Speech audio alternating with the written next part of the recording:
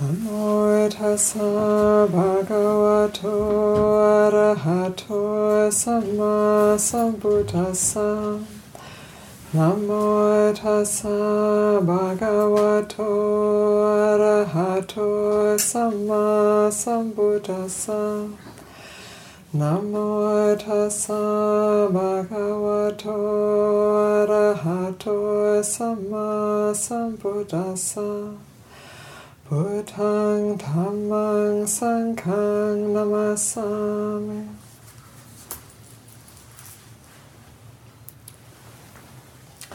It's very nice to see the house filled again. It's lovely.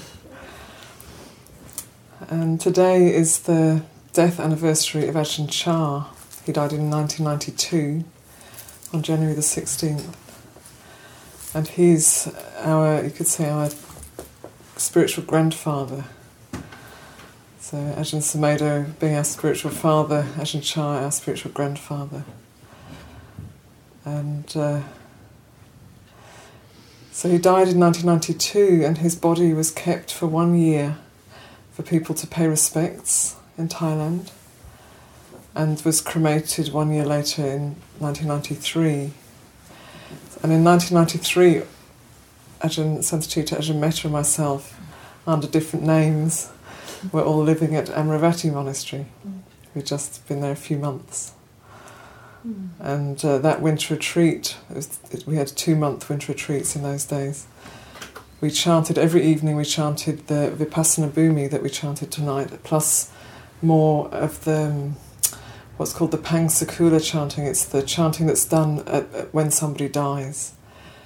And this chanting, people often ask us, what do we do when somebody dies? Where do we direct the mind stream, you could say, or what do we do to help that person on their way? And what we do as Theravadan Buddhists is we chant it's the Abhidhamma chanting, and in this chanting it's actually listing all of the many elements that make up what we call a person, what we think of it as ourselves. And in chanting these lists of aspects at that time of death or shortly after death, the intention is to open the possibility of that mind stream or that consciousness to realise that it is not actually any of those elements, and let go and be fully free. So we are all here, probably, I don't know all of you, there may be some bodhisattvas amongst us, but most of us, I'd say, are here because we have taken birth, let's say, because we thought that there was something good here, that there was something attracted us back into this human body, onto this planet. There was something we were looking for that we believed could be fulfilled in this human body. And I was thinking about when I was younger, in my teens, but probably more so in my early 20s, I had quite a strong sense that I could direct my life the way I wanted, to some degree, and even to the point of deciding whether I was going to age or how I was going to age, and whether I was going to be well or a healthy person, this kind of thing. I actually believed for some time that I could decide this. And there's a chant that we do in the monastery. I started going to the monastery in my early 20s, and there's a chant that we do that says, "I am of the nature to age. I have not gone beyond aging. I am of the nature to sicken. I have not gone beyond sickness. I am of the nature to die. I have not gone beyond dying." And I would refuse to chant this because I thought, no, that's not right. These people are just convincing themselves. And if I just really believe that this is, that I won't, then I won't. But of course, over time, I had to bow to the truth of aging, sickness, and Yeah, and death, although this body hasn't died yet. But gradually I had to accept that this is the nature of things, that everything that comes together into being something has to end, it has to come apart again. Every conditioned thing that arises, whether it's tiny or great, whether it's the entire universe or a feeling that arises while we're sitting in meditation, everything that comes into being has a process and ends, and this is the nature of things. So in chanting the Vipassana Bhumi and the other chants in the Pangsakula, we're reminding ourselves of the many aspects that make up what we take to be ourselves. And in reminding ourselves what makes up this sense of me, we can start to take that apart and see, well, where can I really put my finger on, this is me, this is really what I am. So in the first part of that chanting we list the 5 khandas, and the word khanda actually, it sounds quite impressive in Pali, the 5 khandas, but it actually just means heaps. The 5 heaps. And it's a way that the Buddha used. He used many approaches to seeing the truth of the way things are, of approaching the truth. And one of them was to point to these 5 heaps, which make up what we think of ourselves or others. And the first khanda, the first heap, being form. So we think of this body, it feels very much like this is my body. I can't feel what Sister Metta's feeling in her body, but I can feel what I'm feeling in my body. So it feels like, well, this is me and this is my body. So that's for sure. That's not mine. And none of those ones are out there are mine, but this one's mine. But then I can't actually determine what I'm going to feel in my body. Feelings arise, they're there for a while, they change. I can't, I might think I'd like to sit in meditation and have a pain-free, blissful meditation, and then actually as I sit I feel tired and uncomfortable, and there's pain starts to build up in the hip. And so if this body's mine, how come I can't decide to make it the way I want? Is it mine? How come I couldn't determine how tall it would be, or how heavy or light boned it was, or what colour skin it has, whether the hair goes grey or not, can't determine those things. So is it mine? And also the same applies to things, Things, we know that I know that this windowsill is not me, but if I lived here long enough I might get attached to this house and think, oh, it's such a lovely windowsill, it's been made so nicely. Or if my father made it, start to identify with it. Whatever. So just recognising that these things are not, whatever belongs to us is not me or mine, including this body. And this is to be investigated. This isn't that I'm telling you and you have to believe me, but it's to be investigated for yourself. And feelings are not self. So they certainly feel like self when they arise.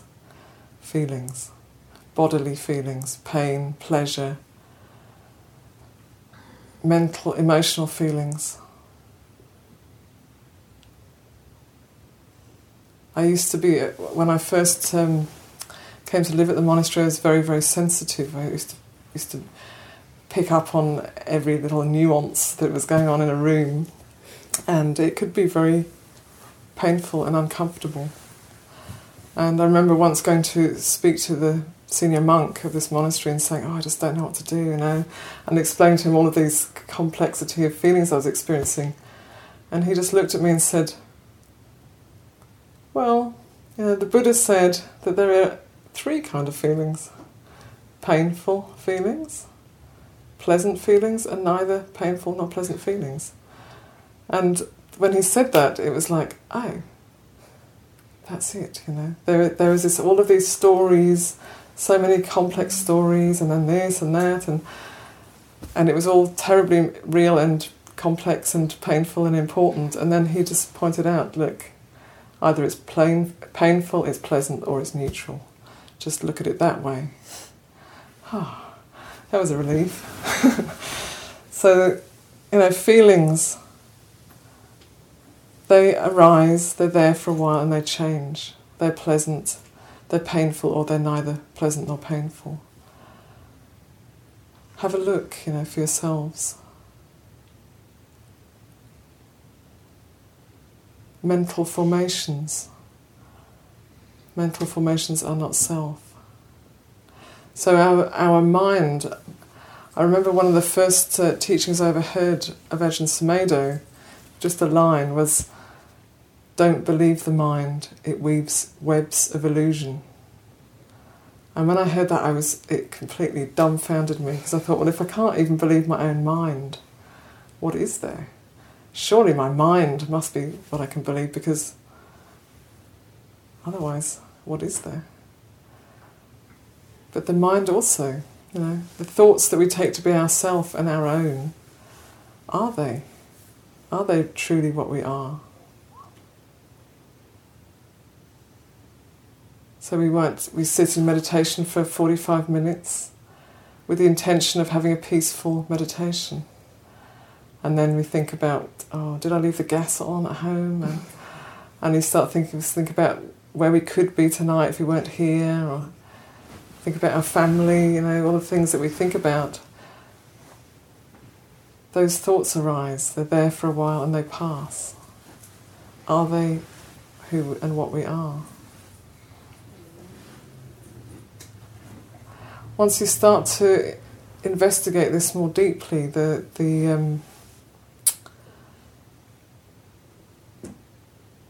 non-personal nature of thought, then you can start to play with it. You can start to change, negative thought patterns for positive thought patterns, harmful thought patterns for generous or compassionate thought patterns.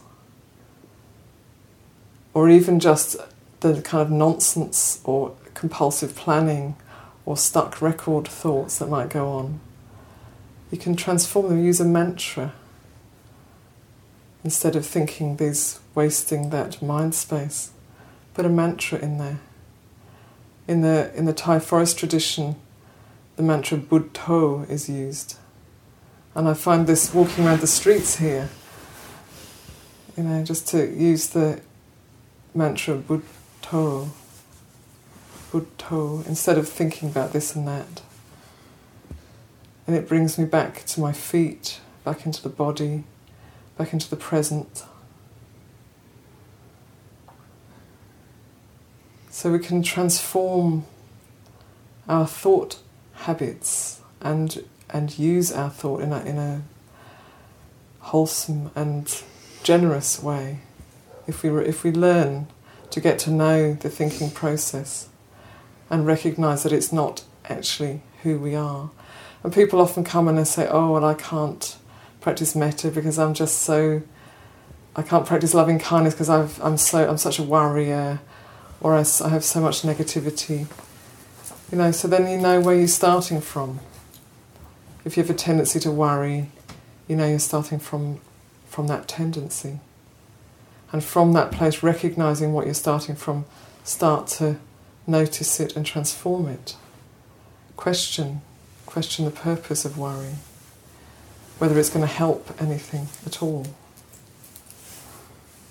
And see if you can replace that with an intention of, even an opening to unknowing. Okay, don't know mind. Instead of worrying about what might happen, open up, Okay, don't know what's going to happen, but you can still act and intend from a wholesome place, do one's best. You do your job and then let go. You don't try to force the outcome.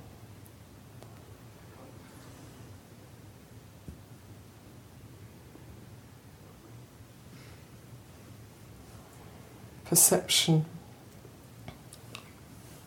Perception is not self. This is very interesting. We really create the world through our perceptions.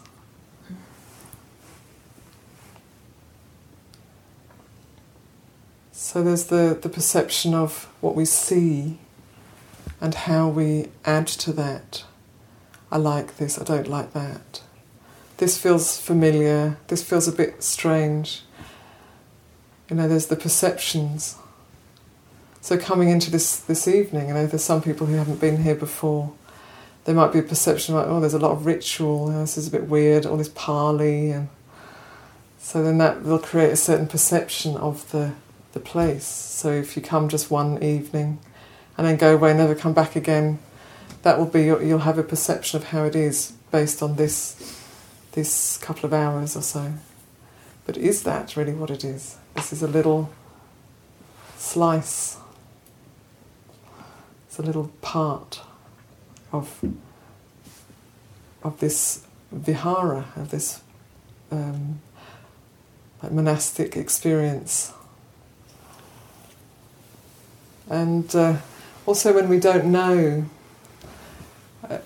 sometimes something can things can happen. Somebody relates to us in a way that we find a bit unfriendly, and then we start adding perceptions onto that. So rather than opening and having the don't know mind, okay, that was a bit strange, don't know what was going on there, we start to go, oh, I bet they really don't like me. I bet they resent that 3 weeks ago when I said that. And we start to add our perceptions onto what we actually don't know. So the skillful response to that is to say, don't know. Keep it open. It's much more somehow gratifying on the short term to create a story and to feel that you really do know what's happened and why, and that they really do da-da-da-da-da. It's somehow gratifying to the ego to do that. But the skillful response is to just open and say, don't know. And let it go, let it be what it is, not adding.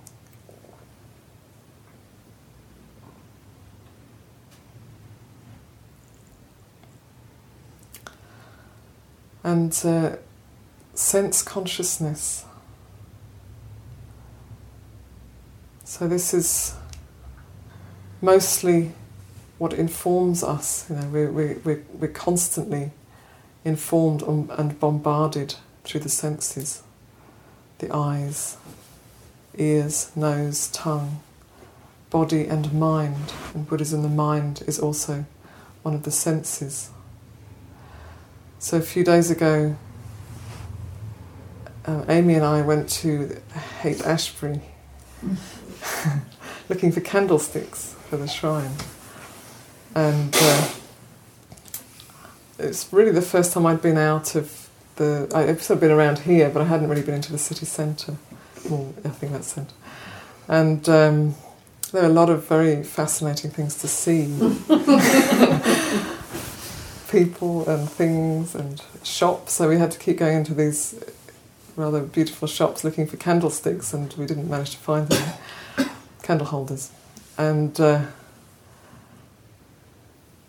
but on a visual level there was a lot, and I noticed I was looking at this and looking at that, and oh, isn't that interesting, and not being very restrained in my eyes.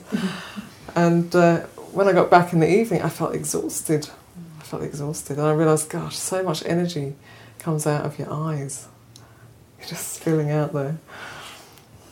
And sound. Here we're very lucky, we're in a very beautifully quiet place. There's a little bit, considering this is a Friday night, it's extraordinarily quiet. One motorbike went by, I think.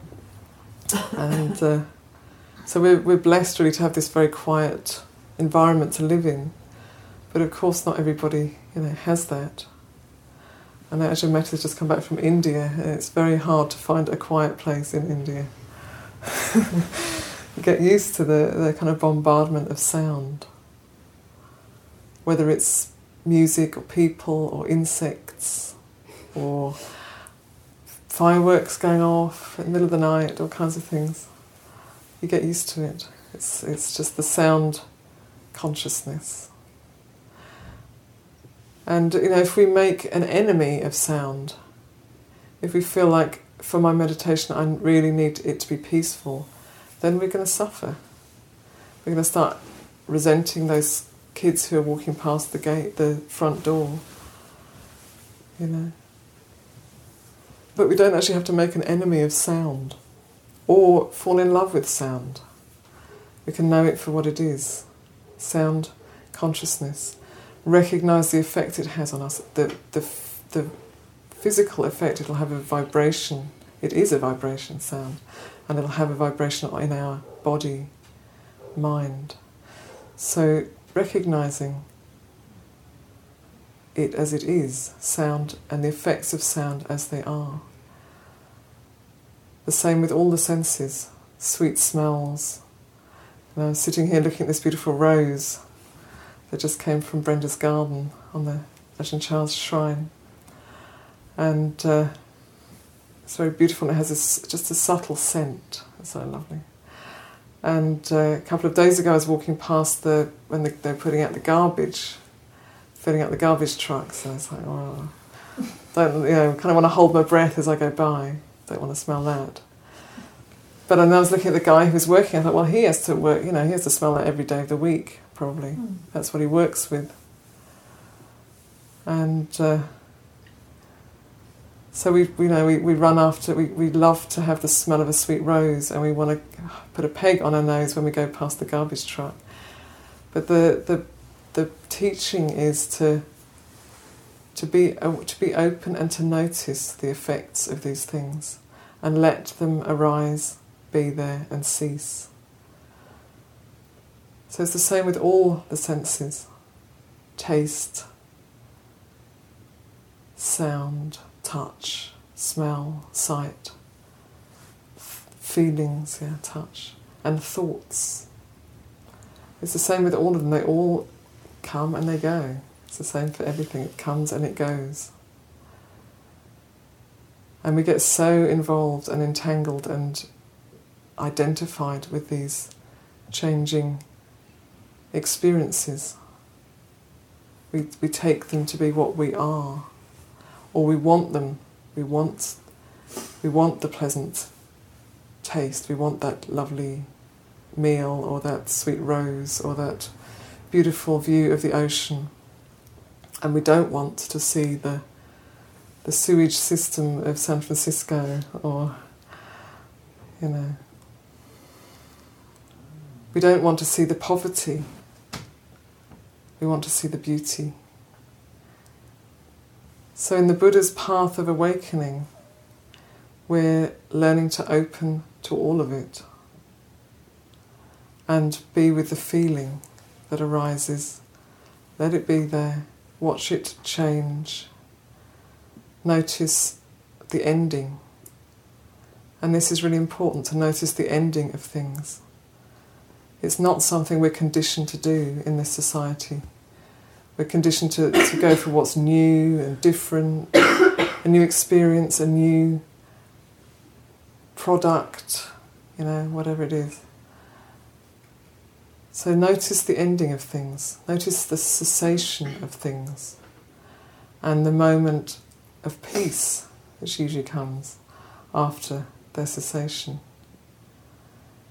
And in doing this, we start to really see this natural process of arising and ceasing. It starts to lose its enchantment. We're not so enchanted by it anymore.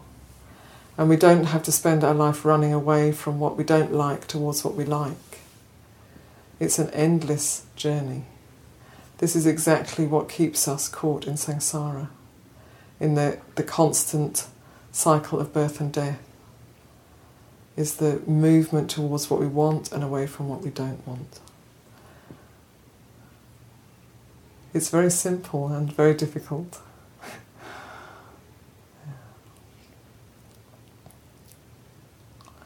So in this practice we're learning, just bit by bit, to open to the way things are. To be with the way things are.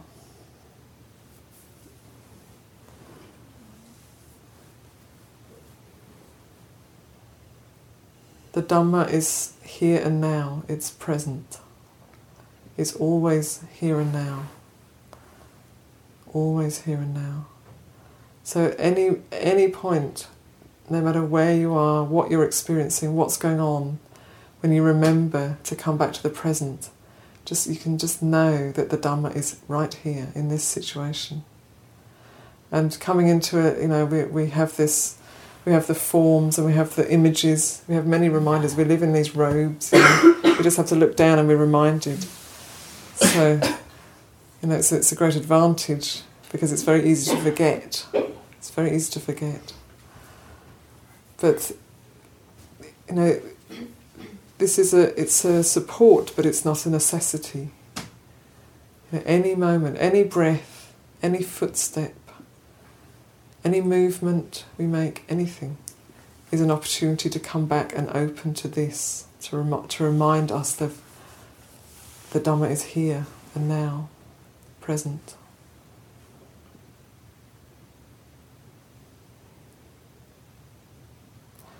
It's very beautiful that the Buddha gave such simple reference points as the breath, the body and the mind, and feelings.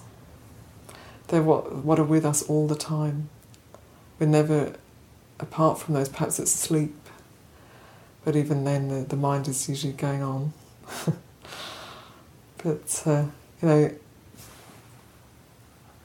what he pointed to is what is with us. It's ever present. It's here. It's as long as this body is alive, there will be breath. So we can always come back to this breath, or this movement, this step.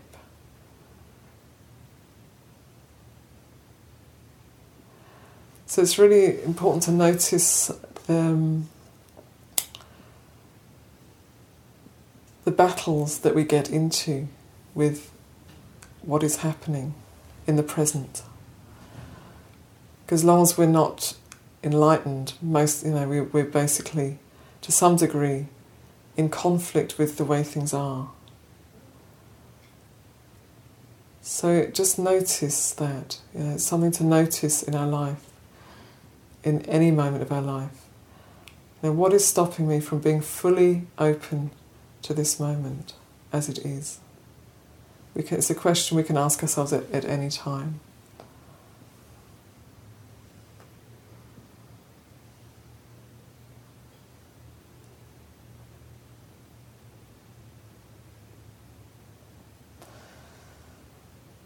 So when Ajahn Chah died, the phrase that was used was that he laid down the Khandas. People didn't say Ajahn Chah's died, they said Ajahn Chah's laid down the Khandas. He's laid down those heaps. He doesn't need to pick them up anymore. He'd done the work that was to be done. And at the end of his life, when the last breath left the body, there was no need to go searching for another heap of trouble. But he'd seen the truth and dwelt in the truth. And could lay those Khandas down, let them go back to where they came from, not have to pick them up.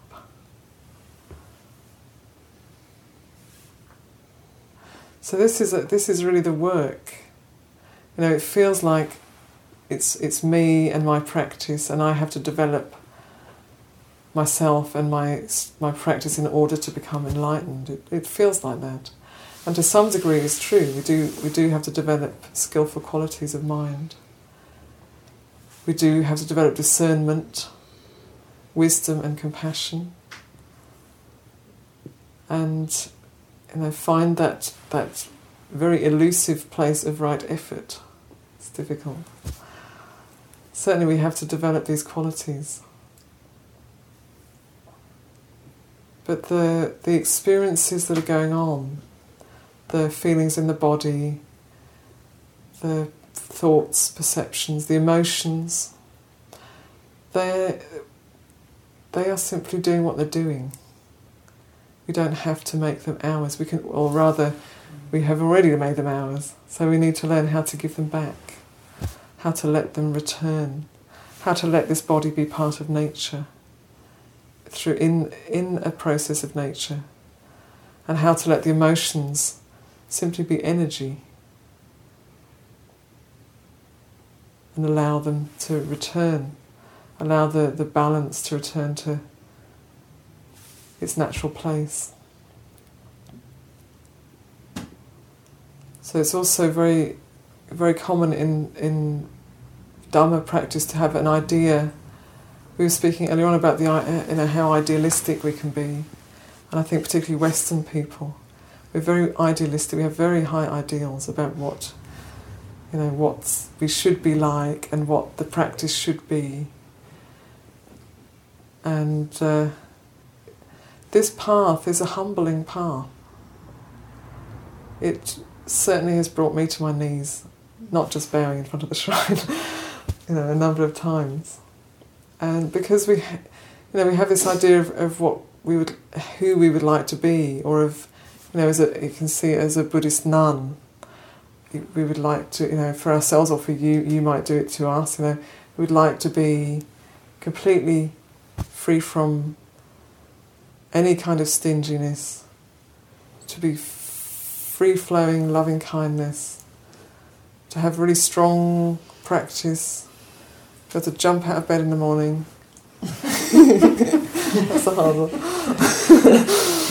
It's a nice ideal, it's beautiful, but then you have to kind of come to terms with the reality, which isn't always so inspiring and beautiful. So it's, our own anger or competitiveness or resentments, fears, all of these things, we have to get to know them. We can't just, override them and become some perfect ideal. We have to go through the route of our true nature, really. Well, there are different aspects of true nature, but our human nature. We have to go through that route, acknowledge the limitations of this human nature. Human animal nature, we have both.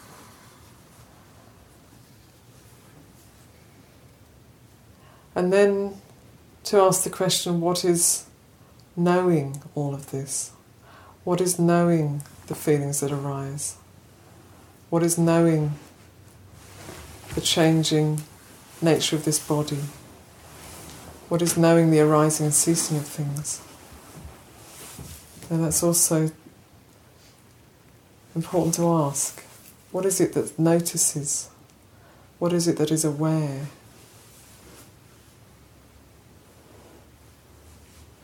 This is a place that we can rest into. So Ajahn Chah would say, our real home is not in the world and not in the body, but our real home is peace itself. It's awareness, it's peaceful, bright, open awareness. It's our true nature.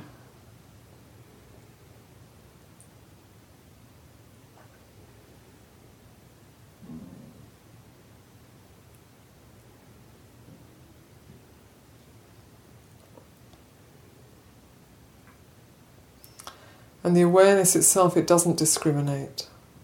It doesn't judge, doesn't criticise. Criticism is an object of awareness. Judgment is an object of awareness. So, we need to develop this mindful awareness, seeing the arising and ceasing of me, and knowing what is it that knows that, getting familiar with what it is that can see these changes, and that is still there that is there consistently.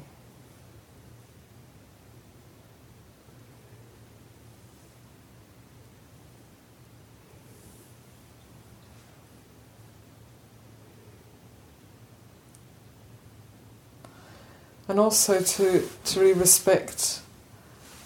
It's very important that each of us respect our own practice and not to belittle it, not to think, oh, well, I can't really, my practice isn't really very good and I can't really meditate very well, or it's not really, what's the point, Don't go down that route. If you notice that happening, then just recognise, oh, look, that's Mara at work, that's the delusion mind. And come back to a sense of being aware of what is happening, noticing the feeling that arises with self-criticism or negativity.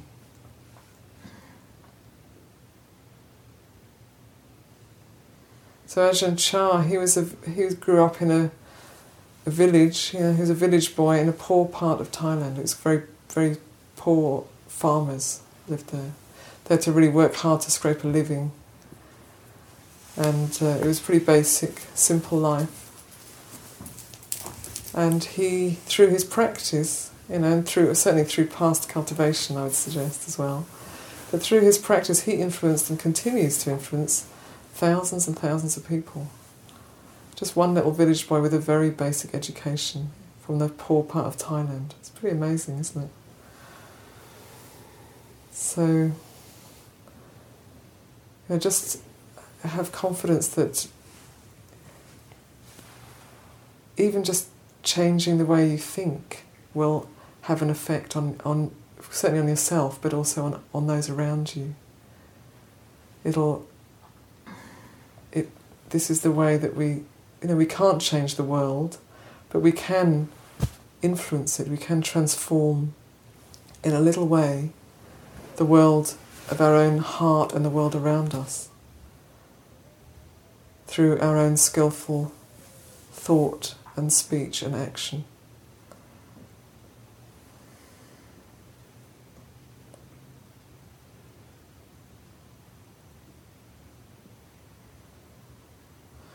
And many people took the 5 precepts this evening, and this is also a great support. It's the framework, really, the kind of basic framework for practice, within which to practice. Without those 5 precepts,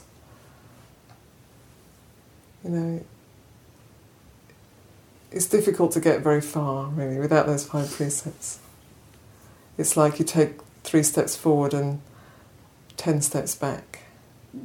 So, contemplate them. If you haven't taken them, you don't feel you want to live by them, just think about them, contemplate them, what they are, what they mean, what would I have to give up in order to live within those 5 precepts.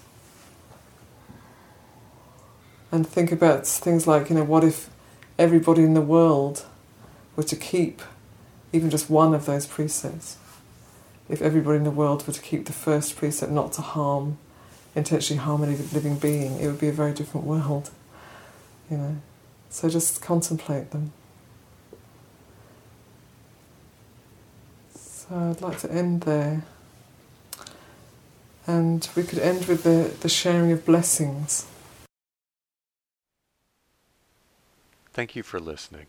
To learn how you can support the teachers and Dharma Seed, please visit dharmaseed.org/donate.